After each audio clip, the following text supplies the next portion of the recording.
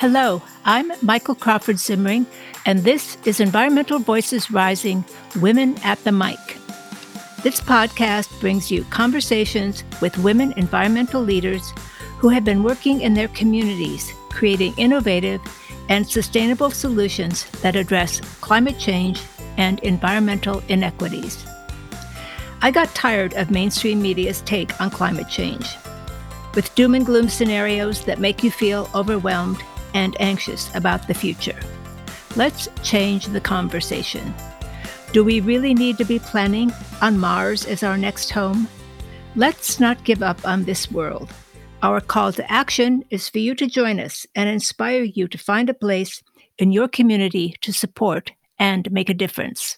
Today's episode is about oysters and climate change. Anywhere there's a shoreline, you can find signs of the impacts of climate change: sea level rise, erosion of beaches, pollution, and ocean acidification.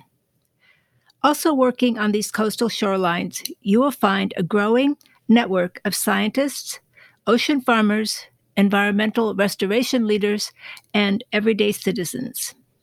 One important restoration project is oyster restoration, and there are many such versions of it ongoing around the world.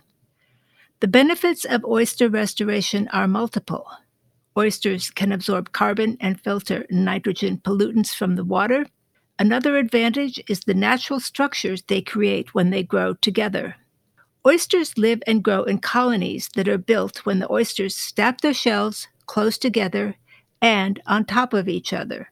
These rows of shells become a very hard structure that acts as a natural barrier, protecting coastal areas from storm surges during big weather events, as well as protecting from rising sea level and beach erosion.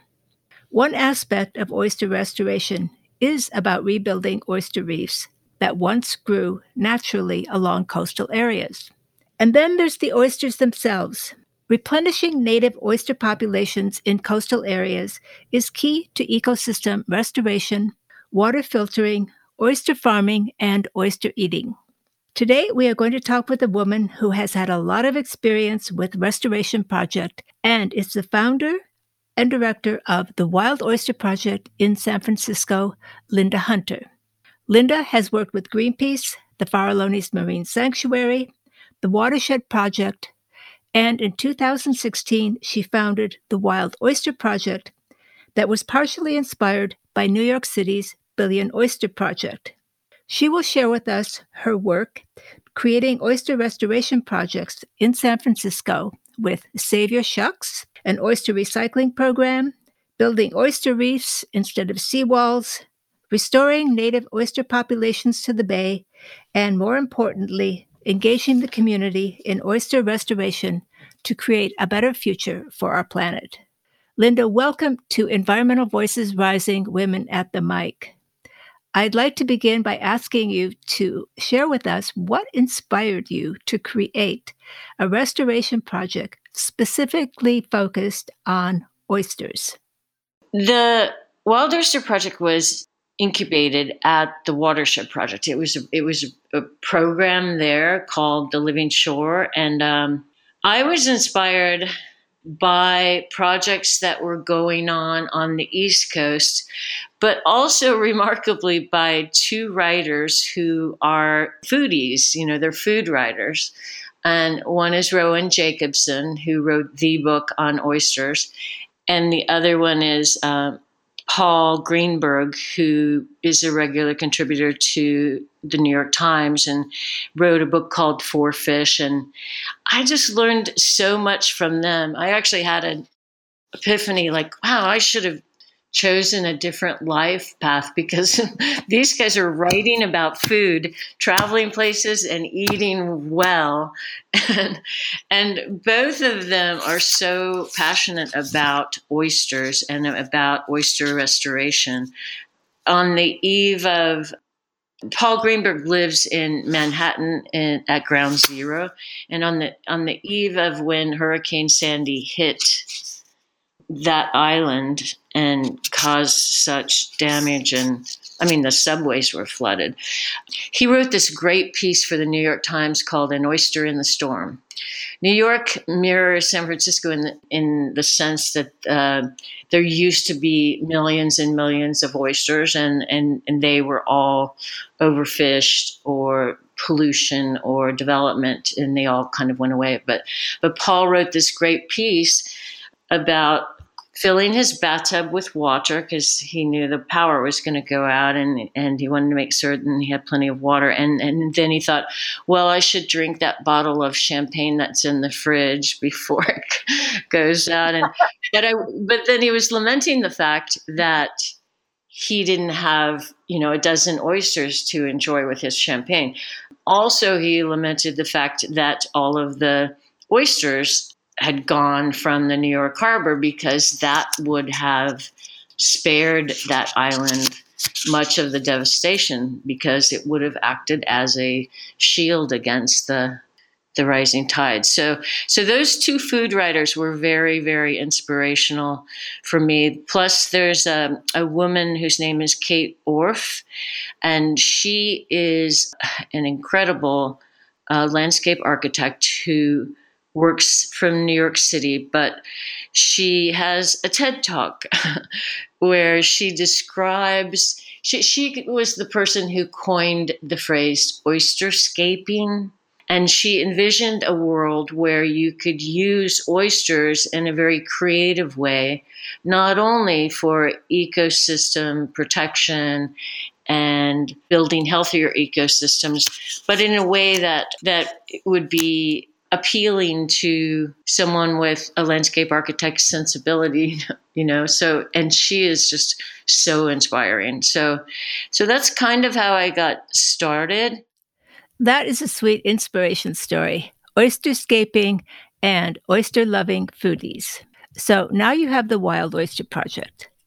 Let's talk about how the restoring native oysters, affectionately known as ollies, to an ecosystem like San Francisco Bay works, and how building oyster reefs helps to mitigate sea level rise, and then the important educational and community engagement projects that are ongoing with the Wild Oyster Projects. But first, let's start with your oyster shell recycling program and the partnerships that you have with local restaurants.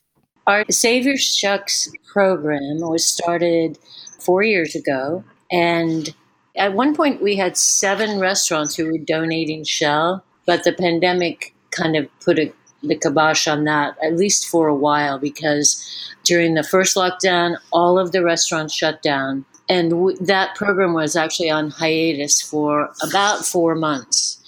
And then we got 2 restaurants that were already kind of set up for outdoor dining.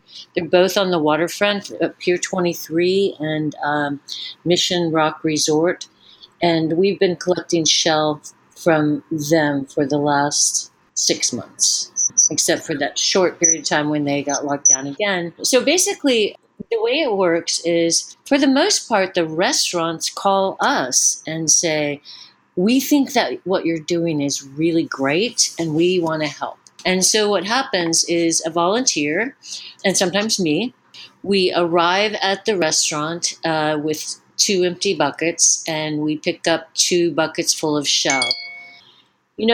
Restaurants are very smooth running operations, or there's a lot of chaos that you don't see because but it's a very choreographed thing. So we take great care not to get in anyone's way.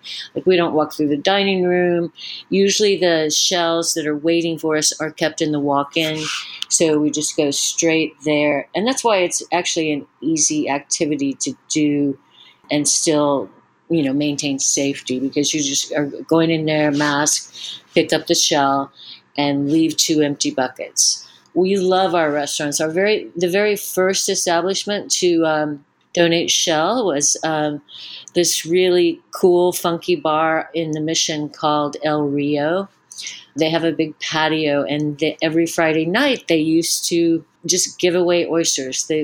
they would buy 100 oysters and shuck them, and people would come and eat them. And they're just a wonderful place. Sadly, they were closed for almost a year. They just reopened last week, just for cocktail takeout, I guess. So I don't know that they're still doing oysters. And as I said, like some of our restaurants probably won't open back up. It's been really tough on restaurants. The pandemic has. It's nice to know that if I go out to one of these restaurants and have oysters, the shells are recycled, and I am contributing to an environmental restoration project. Tell us what you do with all the shells once you collect them. What's the next step? Right, and we have 5 shell mounds or midden sites around the bay. Our most popular ones are at nurseries with chickens, and we love that because if you just put dirty oyster shell out, it can get a little stinky and it can attract critters. But if you have chickens, we put the shells in what we call the chicken lounge, and then the chickens peck the little bits of oyster that are still left on the shell. Because even if you pride yourself in the elegance of the shuck, which many shuckers do, there's still that little bit of abductor muscle that's left on the shell, and it can get kind of smelly. But the chickens love oysters. It's very, very good for them. It helps with their digestion. In fact, chicken farmers buy crushed shell to add to their feed. So it's been a great partnership. It also is kind of a fun thing for kids and adults too. I mean, just to see like the chickens go, yay, the oyster people are here, and run over to start pecking at the shell. So the shell needs to be cured for at least a couple of years. So every couple weeks or once a month, we take the shell out of the chicken lounge and we put it on top of a container office. So it's exposed to the air and the wind and the rain lately. And it just gets, once it's been up there for, a few days, a week, it just pretty much cured.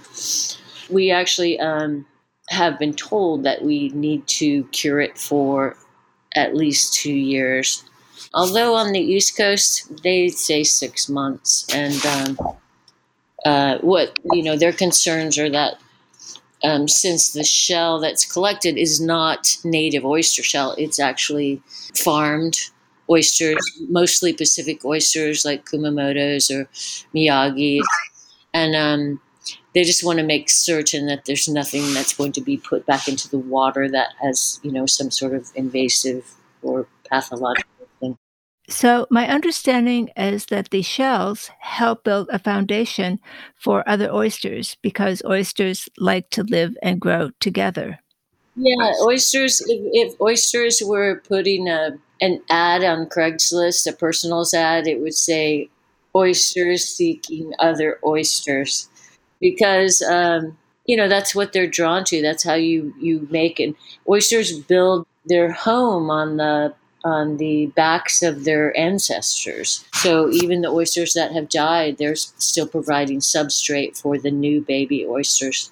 And there's many ways that you can provide that substrate. You can make reef balls, as you have done, Michael, or you can put them in bags, or you can make some other structures. The important thing that it has a rough texture with some shell that's going to attract the baby oyster.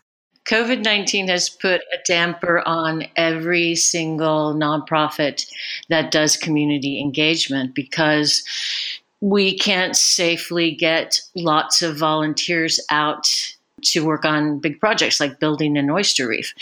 But we did come up with this really cool idea to create oyster base camps, which are kind of like a smaller version of an oyster reef.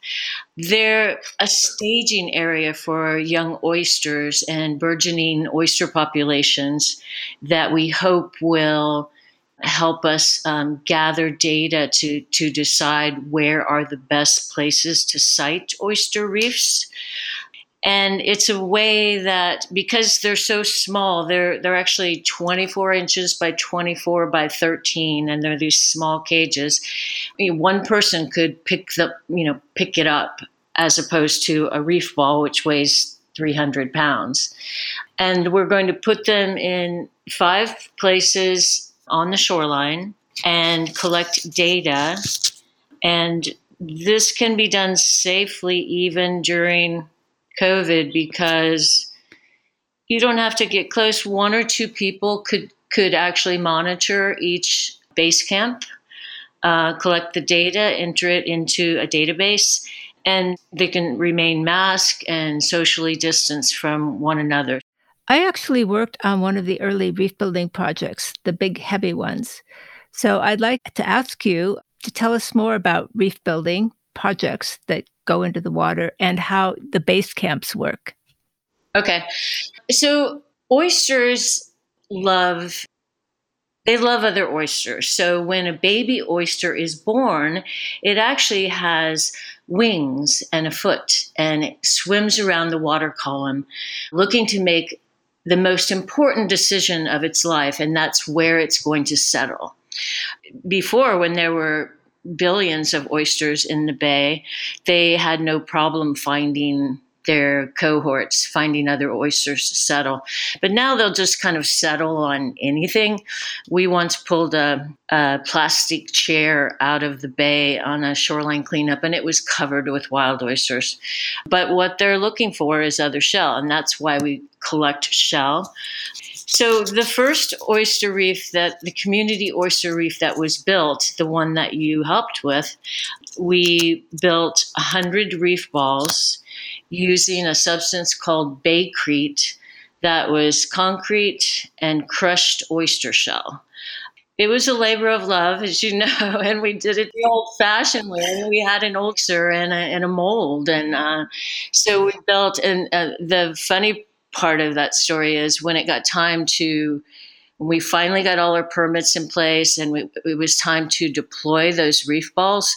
I talked someone into deploying them for us, and which was quite an expensive contribution on his part. And he said, well, how are you going to get the reef balls that weigh 300 pounds apiece to the barge so we can deploy them according to your specifications, your GPS coordinates?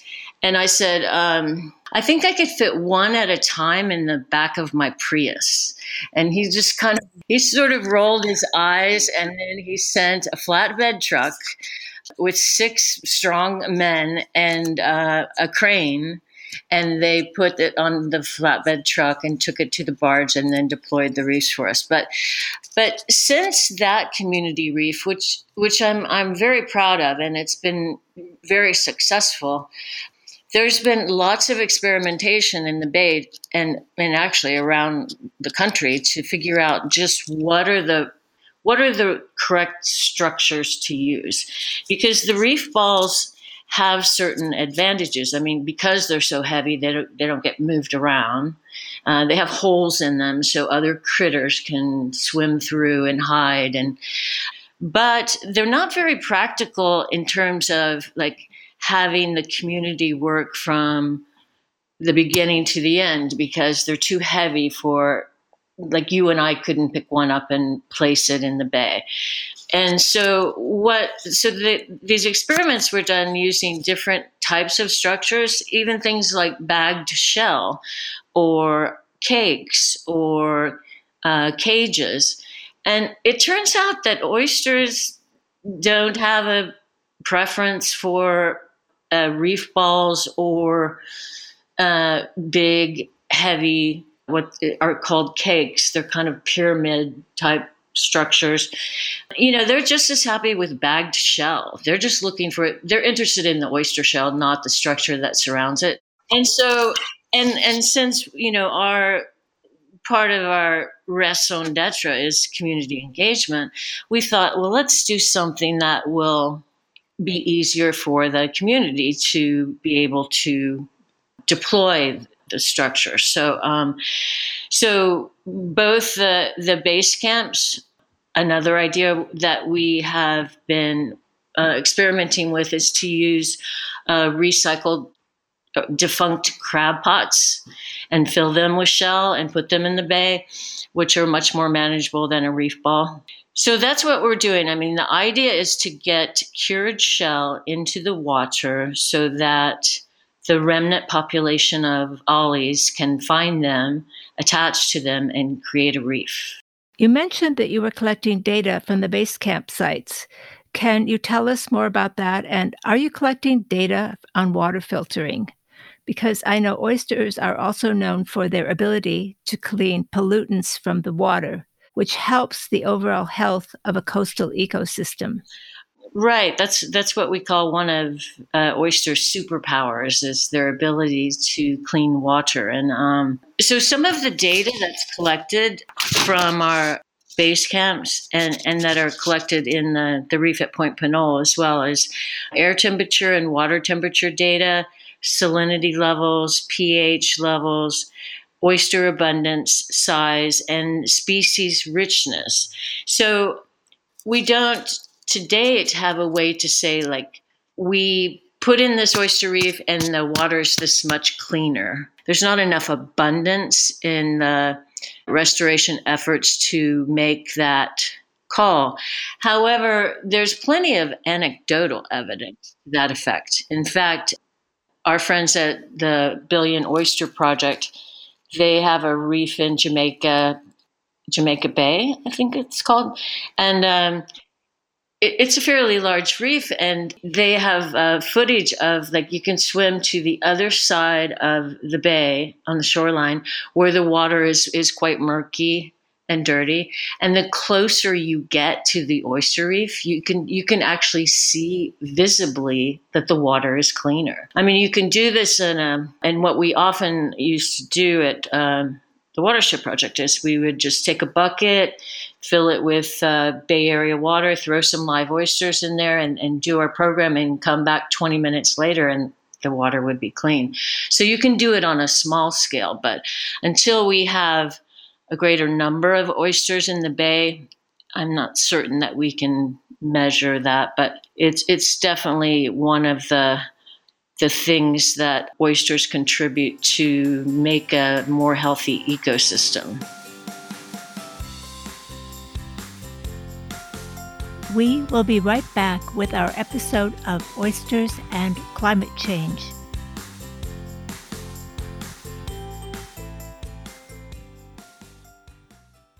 And in terms of sea level rise, we do have evidence that oyster reefs attenuate the effects of rising tides caused by climate change by as much as 70%. So when you go to these planning meetings... I was going to ask about the planning meetings because I know coastal cities are becoming more concerned about rising sea levels.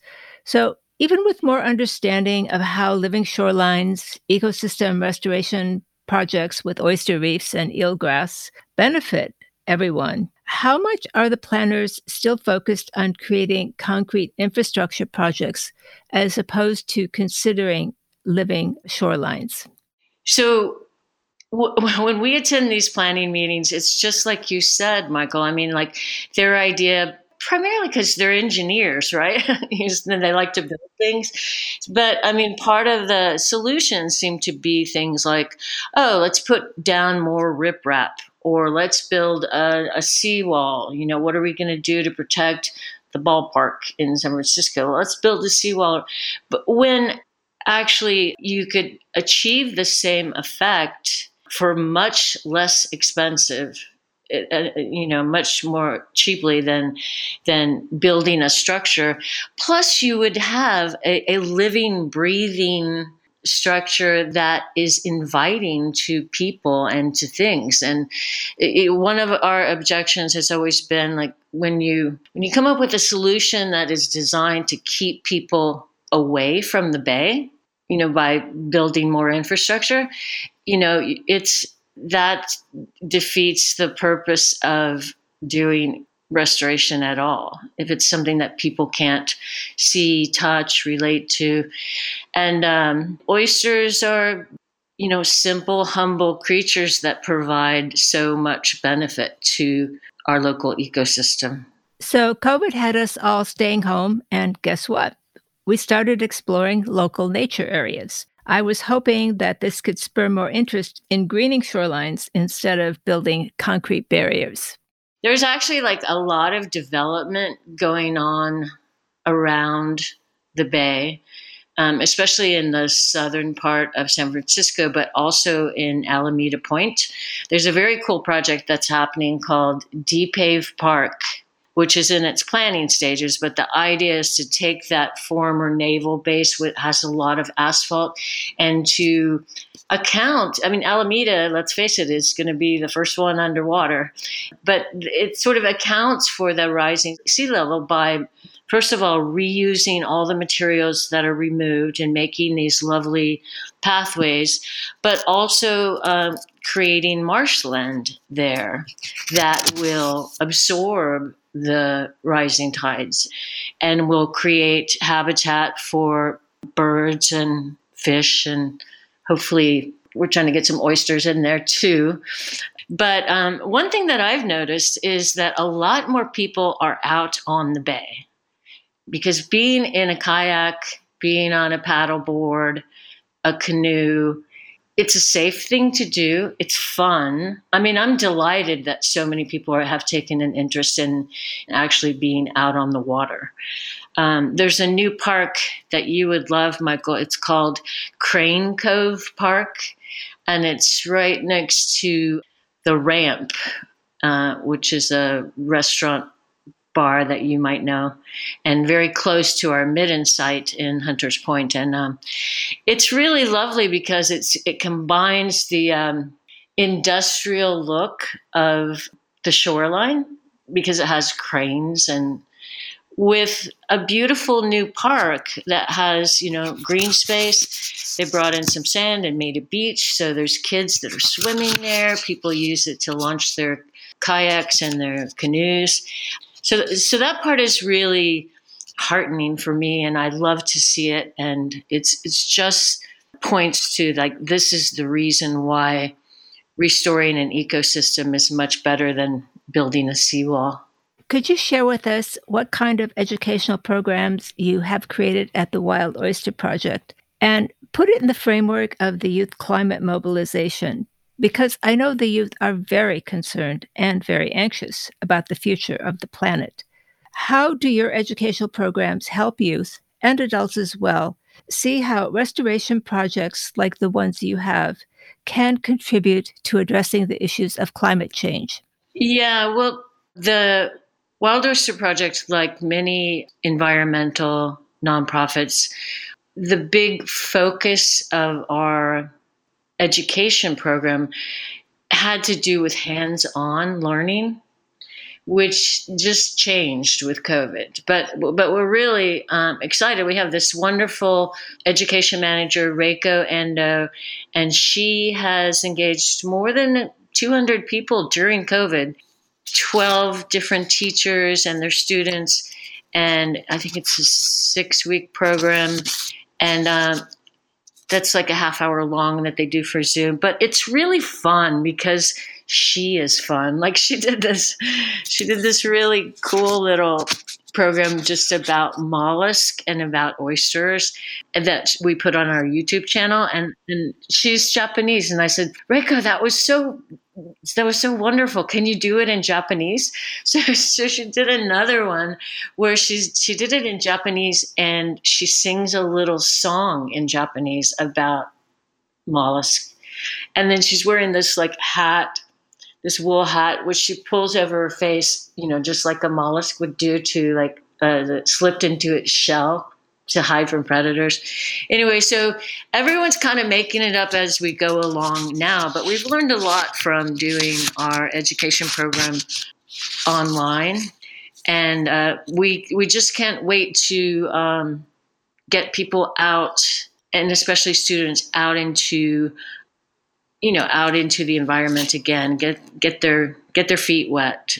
And the thing about an oyster reef, when you see that the oysters are Like once you understand that oysters have superpowers and they actually provide a healthy ecosystem for all kinds of critters, and they protect our shores from flooding and from rising seas. But if you're out there and you're monitoring to see how many oysters are growing on your reef, then that's something that you can just see right then. And you can say, hey, it's like you don't have to wait a lifetime to see the results of your contribution. Every little, we're all connected, every critter. I mean, who knew that oysters were so important? I mean, we certainly didn't until we extirpated 85% of them around the world. But now we know how important they are, and we'll bring them back. And I think that is something that is concrete and can be measured, and that youth, but adults too, can take pride in contributing to a project that will truly make a difference. Thank you for sharing with us all the ways that you are involved with community engagement projects, including restaurants and the schools. Tell us how anyone who might be interested in finding out more about you, how they can get a hold of the Wild Oyster Project. Yeah, if you go to our website, there's a place where you can sign up to be a volunteer, and you can say what you would like to, what interests you. We also have an opportunity for people to become Wild Oyster ambassadors, where we have this, I think, a really cool PowerPoint presentation that we give to community groups and to landscape architecture firms and to public officials and to colleges. I mean, so that's something that can be easily trained, and you can do it remotely.